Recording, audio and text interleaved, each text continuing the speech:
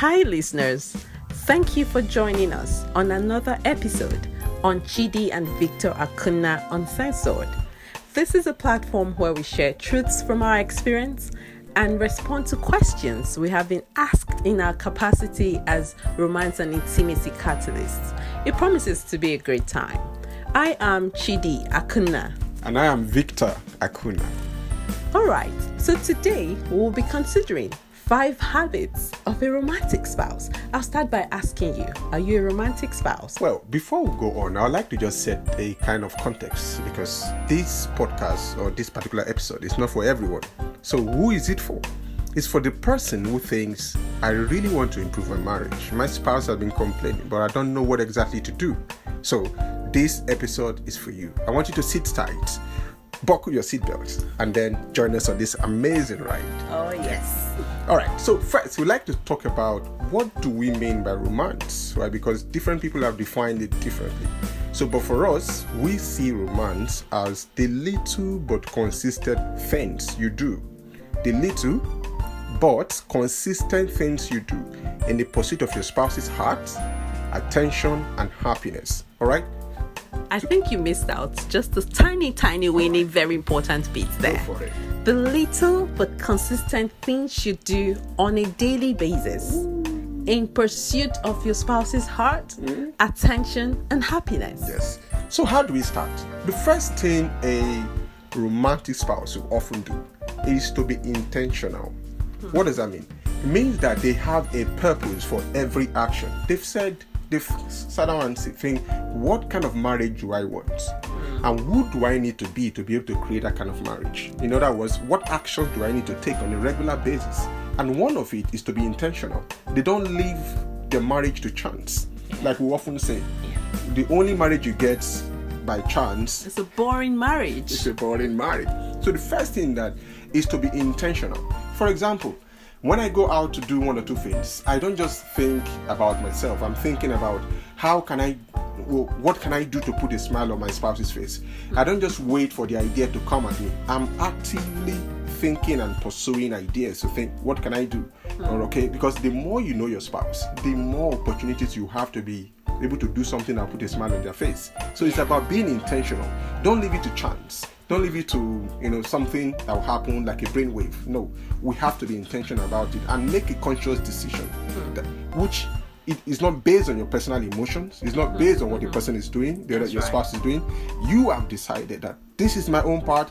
I am going to do my part. I'm going to be intentional about it, whether I feel like it or not. Yeah, there's the tendency sometimes to settle after a couple of years down the line. Absolutely. Okay, you get used to each other. Oh, it's just us. We're married anyway. Yeah. He's not going anywhere. She's not going anywhere. You're stuck with me for life.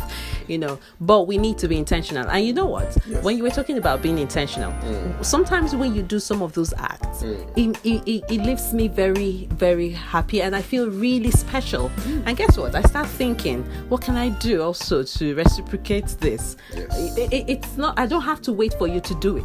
But then there's that rush of pleasure, that rush of love. I feel really special and I want to do for you as well. So that's something to consider. Trait number 1. Be intentional. So next one is be consistent. Absolutely. Consistency. You know what we were talking about our definition? We said little but consistent things you do on a daily basis.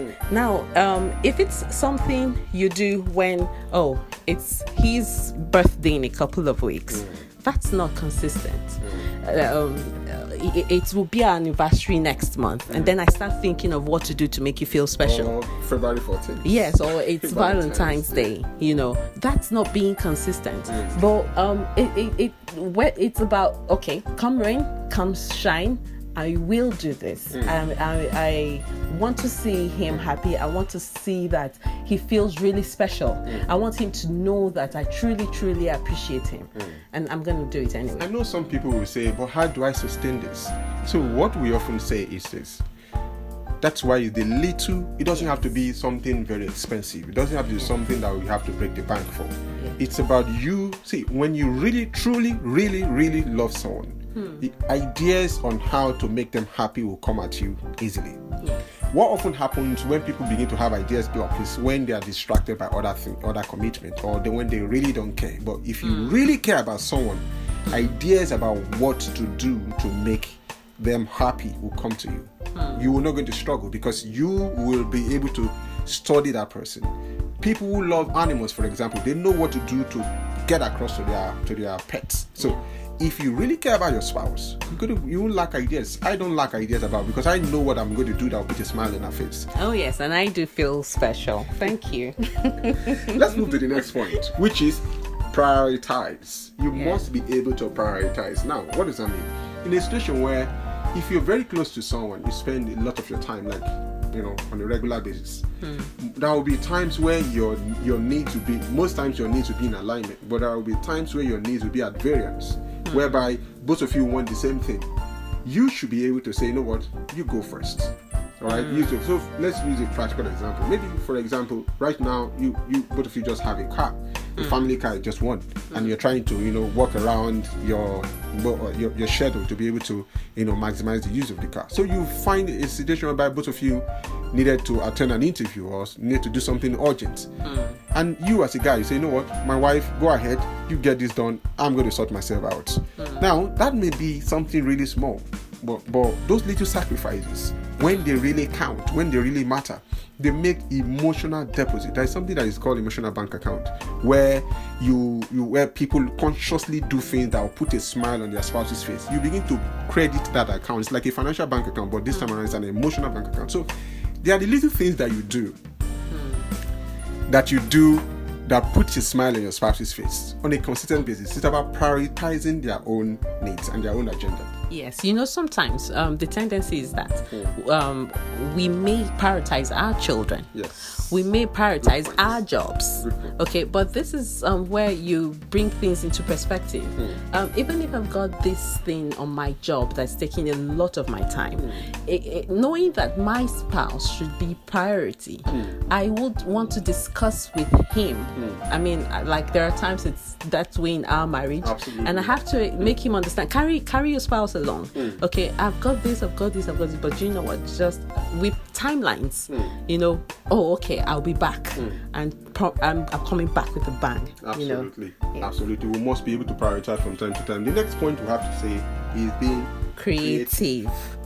All right, so being creative has to do with, when you do something over a period of time, like we were suggesting, we said being intentional, be consistent, prioritize. After a while, boredom and routine may become the order of the day. So, but this is where we have to now even push harder and raise our bar. For example, we need to learn to be creative. There is something about romance that demands creativity. When your spouse knows what you are going to do every point of the time, okay, he's going to bring flowers, okay, he's going to write something by the mirror, okay, he's going to help me iron my clothes, okay, he's going to pick up this, he's going to do that. After a while, it becomes normal. The wow factor begins to dissipate. All right, so that's why we need to be creative in terms of looking for something new, something different, bring in what we call the surprise factor into it. When she's expecting you to go this way, go that way, and wow all over again. When she's expecting you to do this, bring some of her friends in and wow. Just keep, the thing about this is you can only work for people who say, you know what, come rain, come shine, I'm going to make this marriage work. All right, because it takes an effort. Most people think, oh, if I just find a good spouse, that's all. No, your work just began. All right, finding a good spouse is the starting point. Making it work is, someone said you can marry, it takes a day to marry, but it takes a lifetime to build a marriage. And it's not dependent on what your spouse does. Absolutely. Your spouse may not even appreciate it, or may not think it's important to also do the same for you, but you just keep at it. Talking about creativity, you come up with some of these surprises. One of them was a couple of days ago, and I was so immersed in a lot, and I had too many deadlines to meet, and you just got up I was wondering, why did you get up like that? Dropped your laptop and then started dancing, clowning, and I was like, but I really felt special afterward. Like, oh, he just got up to make me smile, make me happy, And yes, that's the thing in creativity. Yeah. Get creative. Now, the last one is forgiveness. We cannot talk about this without mentioning forgiveness. You cannot be this proximate with someone and not offend the person. With two of you in the same space, doing things day in, day out, the tendency is that offenses will come, okay? But you need to forgive. You need to let go. You need to move past that. Without that, you'll be holding on to things, okay? If you've got something, maybe it's a recurring conflict, you need to sit down, talk about it, trash it, and be willing to forgive. I know there's this thing I came across not long ago while watching something, and the lady said something, and she said, you cannot sort out every issue by talking about it. So there are issues that you just have to resolve. You just have to make up your mind to forget this thing, forgive it, and move past it. Otherwise, you'll be holding back on what you can do in that relationship. Because without forgiveness, you cannot have a very solid emotional connection. All right. Once there is a disagreement, one way or the other, especially when the disagreement is not addressed and trashed and resolved, what often happens is that people begin to build emotional walls. And when people begin to build emotional walls, is that they now begin to move in separate direction. And that's where we begin to see people who are living just as roommates, not as soulmates. All right, so little things like that can begin to expand and begin to become, like a mighty thing that does begin to take over the marriage. So forgiveness should be a daily thing, because you just pass to say something, like it hurts you, just talk about it, resolve it, and move on. And that's one key thing I would like to. 5 habits of a romantic spouse. Okay, so we just thought we'll share this today. Join us next time. We'll promise to come your way soon. But in the time being, you can connect with us on Instagram, on YouTube. You'll find us at Foundation for Family Affairs. Foundation for Family Affairs. And you can send an email to info@foundationforfamilyaffairs.org. Yes. All right. Bye, guys.